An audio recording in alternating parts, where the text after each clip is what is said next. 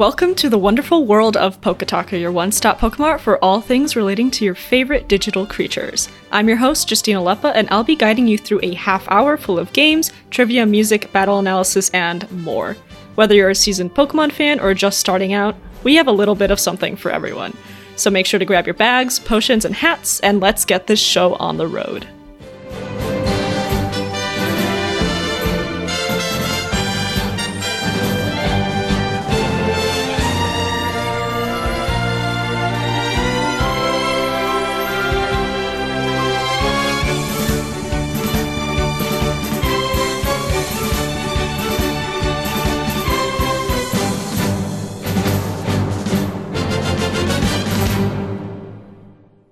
Welcome back to Poketalker. I'm your host, Justina Leppa, and today we have a very special episode on Earth Day featuring Allie Durst from Radio DePaul. Hello! Allie is an I'm gonna get this wrong because I don't know all the names, but environmental science major? Is that right? Studies, technically, but okay. They're basically the same thing. So she is definitely qualified to talk about this. I hope after like $100,000 I'm qualified. Ew. So yeah, like I mentioned before, we're going to be talking about Earth Day in a more general sense, as well as how it applies to the Pokemon universe. So first off, why don't we get started with kind of the general bits about Earth Day and why it's such a big deal that we have Earth Day, and what are some of the issues that we need to tackle in order to maintain a healthy planet? Well, Earth Day, as many of you know, is the one day of the year in which we decide to acknowledge that the planet we live on is a miracle, that we have ended up in this planet that has the perfect balance of an atmosphere, water that facilitates life, because although we're seeing different planets currently in other universes that may have that capability, as we see with Mars, it may seem like a good fit, but it's really rare to have that Goldilocks condition. And additionally, it's also a day to celebrate basically trying to fight climate change. And then you have, of course, different corporations celebrating Earth Day by offering you free coffees and whatnot if you plant trees. But at its heart, it's a day that's meant to celebrate the Earth and hopefully combat climate change, like plant a few trees. And Pokemon and climate change don't necessarily go hand in hand. And of course, playing Pokemon is probably hurting the environment more than helping it. But Allie and I have talked briefly about this. Pokemon has some really interesting symbolism and discussions about environmentalism in its games and in its story. Because in essence, it's all about these different creatures living in the wild, and in order to maintain those creatures in the game, you have to have these spaces where they're able to live and thrive and be healthy so that the trainer can go out and catch them and go on their Pokemon journey. So with that, what are some of the big Pokemon that kind of talk about that relationship between our environment and the Pokemon living in it? Well, I would say that there are many different Pokemon that basically have sort of environmental roots. Of course, the most obvious are Grimer, Muck, Weezing, Koffing. Those were in the original 191, I believe is the correct number. 151. 151. I was 40 off. I was gonna be like, yes, but no.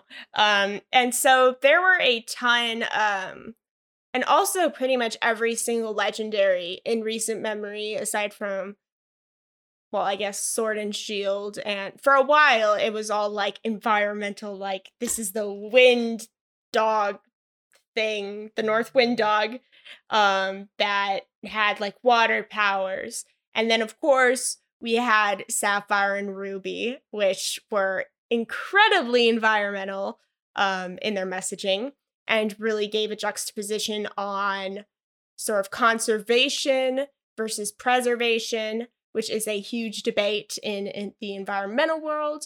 But additionally, with Galar, the Galar region, some of my favorite things were seeing the ways in which different Pokemon had their unique forms. We saw it briefly in Alola with sort of the island variations of Grimer and Muck, who basically absorbed trash and stored it in themselves.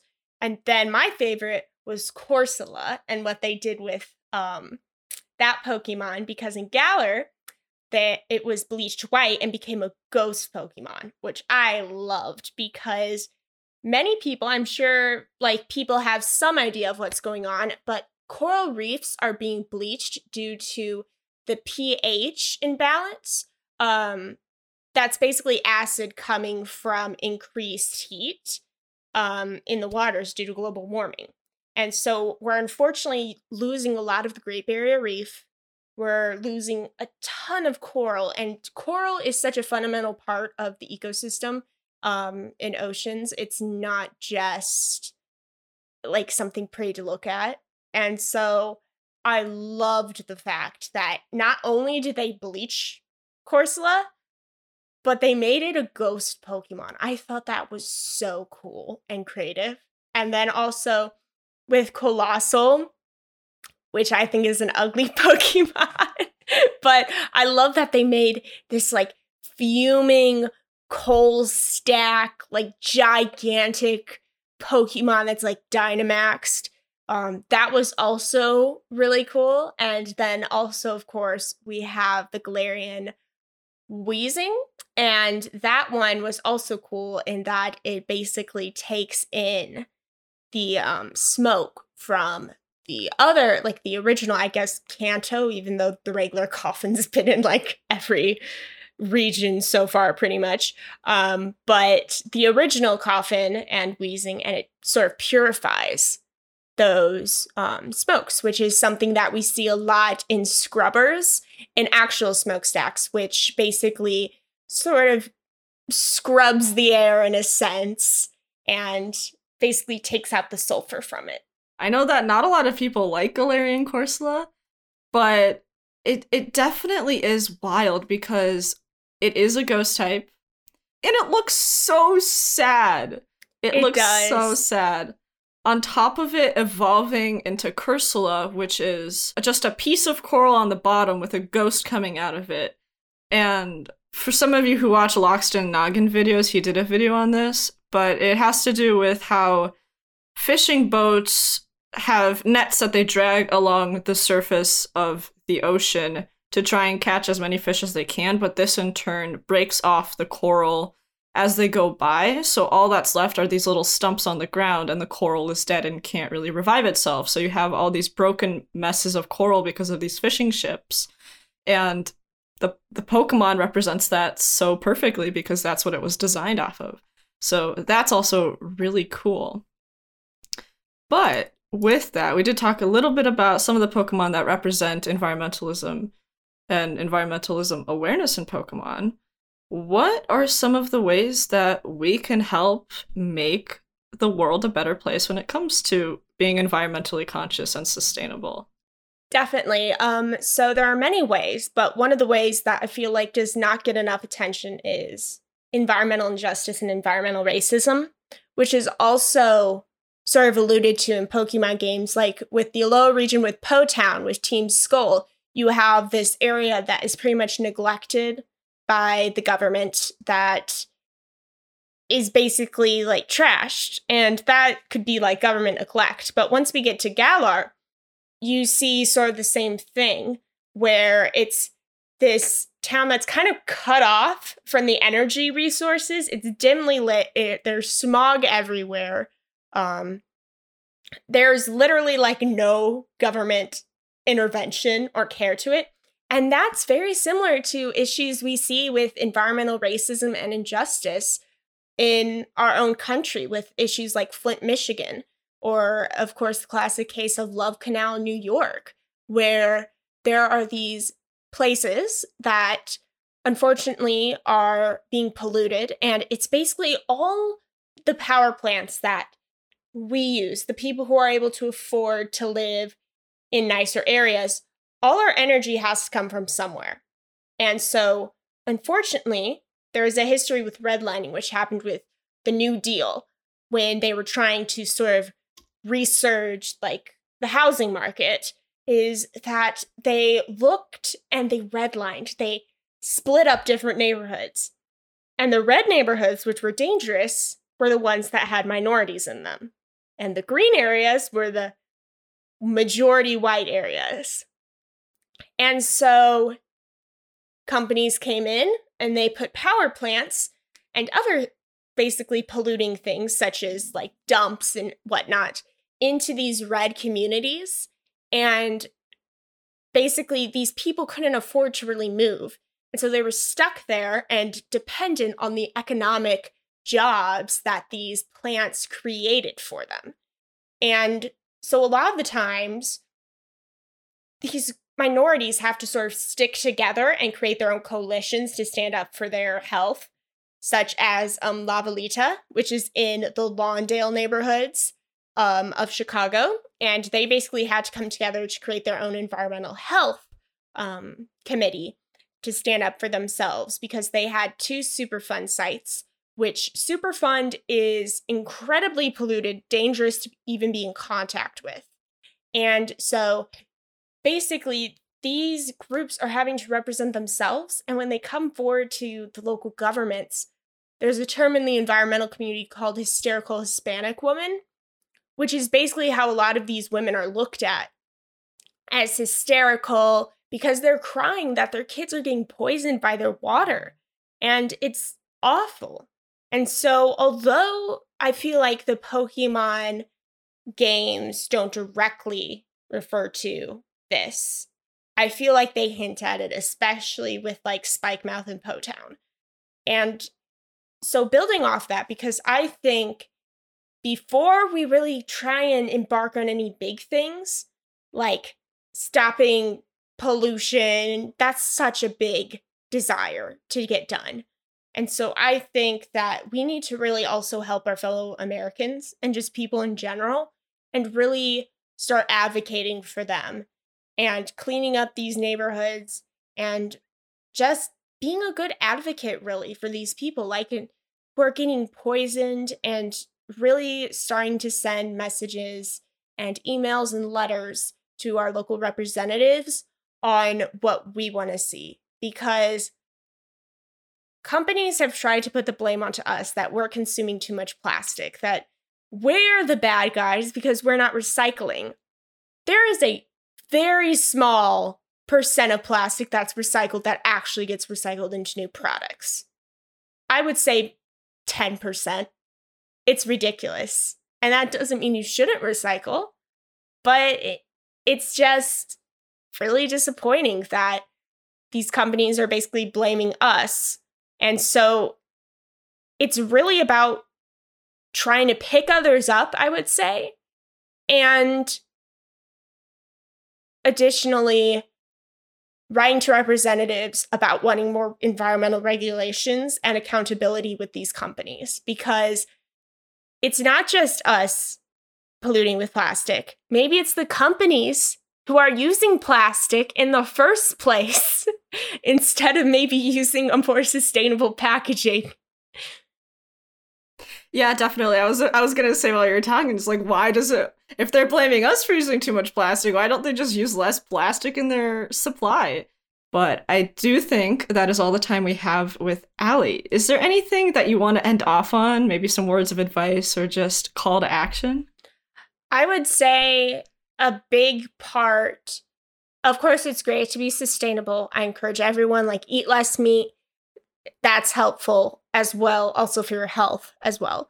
But it's really just about, at this point, we're come to realize that mathematically, even if we all collectively like stop driving cars, like, it would really help. But there are issues such as geobiochemical flows, which are like runoff from factories. It's these corporations are really allowed to get away with so much, and at such a grand scale that unfortunately your little difference isn't making that much. Doesn't mean you shouldn't try, but it means that we really need to hold these companies and corporations accountable, because sustainability is it's something that's so important. And for millennials and Gen Z, like, companies are starting to realize that the way to get us to work for you is to be sustainable and to hold those values. And so really be loud. Don't be afraid to say your values, and really, I guess, just educate yourself and educate others. Because really, if you tell someone, oh, that corporation's like doing factory farming, slowly we can start to spread awareness and hopefully get these practices to stop with our dollar. Yeah, definitely. Thank you so much, Allie, for coming on and telling us a little bit about environmentalism and how that applies to Pokemon, as well as giving us some advice on how to hopefully lead things into the right direction. But if you liked hearing Allie on PokeTalker, that's not the only place you can hear. You can also find her on her 4, almost 5 shows on Radio DePaul. Currently she's got Allie's Bizarre Adventure. She's also got League of Jellyfish, which is a League of Legends show, and she's got Vibe Check Volume 1 and Vibe Check Volume 2. And I'm also constantly pumping out articles, so... Yeah, she's got like the most articles out of anyone on the Radio DePaul website. So if you want to check her out, she is in no way a silent voice. She is definitely one of the most vocal voices here at Radio DePaul. So once again, thank you so much for coming on. Thank you for having me. Honestly, it's been an honor. Biking in Chicago is more than just a mode of transportation. It's a lifestyle. It's convenient, affordable, and with 13,000 bike racks, parking is never a problem. But with every reward comes a sidecar of risk. In Chicago, over 1,700 cyclists a year are killed or injured in bike accidents involving motor vehicles. Bike safety is simple. First, become familiar with Chicago bike laws. Know your hand signals and when to use them. Love your brain. Get a bike helmet that fits your noggin and deck it out with a headlamp and some reflective gear for riding at night. Bike at least 3 to 4 feet away from parked cars to avoid being struck by a car door being opened. Motorists can do their part too by checking their side view mirrors for bike traffic before exiting their vehicle. Most importantly, remember that we're sharing the road. Looking out for both ourselves and each other is the only way to keep Chicago's roads safe, no matter what your wheels look like. For more information on bike safety in Chicago, visit www.chicagobikes.org. This public service announcement was brought to you by Radio DePaul, Chicago's College Connection. Welcome back. You're listening to PokeTalker on Radio DePaul. And in the second half, I'll be going over some more Pokemon that have a strong connection to the environment in the Pokemon universe. First up, we have Suicune, which is the North Wind, and both shown in the anime and in its Pokedex entries is that it's able to purify water by running over it. And in doing so, it's able to clear up any pollution, trash, or otherwise foreign material that is affecting the cleanliness of the water. Similarly, Shaman is also a legendary Pokemon that is able to help clean its environment. And its signature move, Seed Flare, does this by destroying impurities both in the air and in the land. And its Pearl Dex entry states, it can dissolve toxins in the air to instantly transform ruined land into a lush field of flowers. And then this one's a good one. This one's kind of unexpected, but Meganium. Meganium has the power to revive dead grass and plants, and it can make them healthy again. And I think that's so cute because I can imagine any sort of like amateur or even professional gardener or horticulturist in the Pokemon universe having a Meganium and just hanging out and having a good time caring for the plants. And Meganium's just super cute, helping out their trainer, maybe sometimes doing some extra runs to make sure their trainer isn't ruining any of the plants or anything like that. So that's super cute to think about. But there's also the side of Pokemon where some Pokemon are just super affected by their environment very heavily. And one of those Pokemon is Celebi, as we saw in the 4th Pokemon movie, where Celebi is really affected by the health of the forest that it's in. And if the forest is dying, then Celebi does too.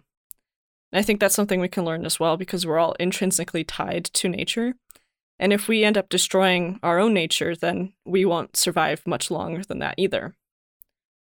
We've got Manaphy up next, which is a water type, and that's fitting because its Pearl Dex entry states, water makes up 80% of its body, and this Pokemon is easily affected by its environment. So you have situations where the acidity of the ocean is rising due to the increased average temperature of the oceans as well as the Earth would make Manaphy possibly very, very sick due to its sensitivity to the environment. And additionally, water types seem to be pretty affected by their environment, where you also have Lapras, where in its ORAS entry states, people have driven Lapras almost to the point of extinction. In the evenings, this Pokemon is said to sing plaintively as it seeks what few others of its kind still remain. So that's pretty sad because, of course, people have a huge impact on the universe and the ecosystem in itself, trying to fish and hunt for their own needs and disregarding the population of existing wildlife. But the good news is that in Sword and Shield, it's also been said that Lapras are finally making a comeback. So while we make a big change in our environment, we can also make a big positive difference as well. And we're going to speedrun through these because I've got a lot of them. But I also think what's really, really interesting, over the years, Pokemon has really established different environmental relationships between Pokemon. And this could also be within one generation, Pokemon within one generation, or it could be branched out upon with Pokemon from different generations as the series goes on. Their Pokedex entries are updated, and it's shown that they have different types of rivalries. So that's really cool. But to first start off with, we've got Paras, which is a classic example of a parasitic relationship. And its ORAS entry states, Paras has a parasitic mushroom growing on its back called a Tochikaso. They grow large by drawing nutrients from this bug Pokemon host. They are highly valued as a medicine for extending life. So, yeah, you have Paras, which is a Pokemon that's kind of a Pokemon, but it's also part mushroom. And then when it evolves into Parasect, it's completely taken over by the mushroom and doesn't really have any say of its own. It's just controlled by the mushroom on its back and does what it needs to in order to benefit the mushroom itself. And then we've got Alolan Muck and Grimer, which prey on Trubbish and Garbodor. We've got Corsola and Mareanie / Toxapex, where Corsola are, of course, based off of corals, and Mareanie and Toxapex are sea urchins, and sea urchins are infamous for destroying and eating tons and tons of corals. We already talked about Galarian, Corsola, and Cursola, so you already know a little bit about that. And then additionally, Galarian Coughing and Wheezing, a weird regional form where instead of polluting the earth, they help clean it. So that's a little bit weird, but we'll vibe with it. Then you have weird environmental differences like Houndour and Houndoom, as well as Slugma, being labeled as Johto Pokemon, except if they're Johto Pokemon, they're only found in Kanto when they were first released. Which is super interesting, because then you could call it a potentially invasive species. It could be rationalized as being a new species that just kind of sprouted out and was naturally selected to evolve into what Houndour and Houndoom are out of the Pokemon from Kanto. So I think that one's not really explained, but it's also really interesting. You've got Alolan Rattata, Alolan Raticate versus Yungoos and Gumshoos. Seismitoad and Toxicroak are related in their Pokedex entries because their toxins are very similar. Toxicroak is a poison type, but Seismitoad isn't. But in the Pokedex entry for Seismitoad, they talk about its lumps secreting a particular toxin that paralyzes its enemies. And it's also said that it's a cousin of Toxicroak, so their poisons are very similar. You've also got Centiskorch and Scolipede, which are rivals in the Galar region, both of which take up their own sides of north and south, and they fight over who has what territory, and if they get too close, they start fighting very fiercely over that. You've got Crustle and Rhyperior, where Crustle is apparently the only thing that can break Rhyperior's shell, and they tend to actively fight all the time. You've got Aipom and Bounsweet, where Aipom's favorite food is Bounsweet according to the Ultramoon Dex. And this is a fun fact for Ruby. This is 100% weird fact because Pokemon have different tastes dependent on their nature, meaning an Aipom with a low speed should not like Bounsweet. You've got the relationship of Cramorant versus Aerocuda, where you have Cramorant going surfing or going diving, and it comes up with an Aerocuda. And I think that's super funny. Also, if you look up what Cramorant is based off of, which is a Cormorant, they're the funniest looking birds ever. It's so funny. They just look so derpy, and it's so cute. Next up, you have Oricorio, which have 4 different types of forms, and the change in their appearance is based off of what kind of nectar that they drink. And this has to do with Darwin's finches and how their beaks are different based on what kind of seeds they eat on the different islands. And because Alola, where Oricorio was found, is a set of islands, this would make sense. And then you also have a bunch of different Pokemon with in-region differences, and just to name a few, you've got Gastrodon, you've got West and East Gastrodon, you've got Red Stripe and Blue Stripe Basculin, and then you've got Trash Cloak, Plant Cloak, and Sandy Cloak. Plant Cloak is not right, but you'll correct me on that, within the region itself. So Wormadam is super interesting because based on its surroundings, it's able to change its form. But with that, considering all of the Pokemon we've gone over today, let's see what you've learned with a little Who's That Pokemon quiz. Good luck. This Pokemon is known as the Sludge Pokemon. It can have Poison Touch and Gluttony as regular abilities or a hidden ability of Power of Alchemy. This Pokemon is a Poison Dark type. It evolves from its pre-evolution at level 38. This Pokemon is an Alolan form of a Cantonian Pokemon. It is an amorphous pile of sludge.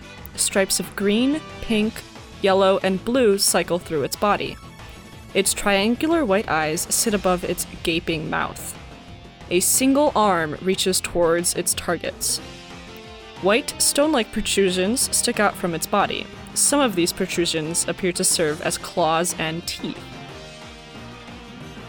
Its sun entry states, the garbage it eats causes continuous chemical changes in its body, which produce its exceedingly vivid coloration.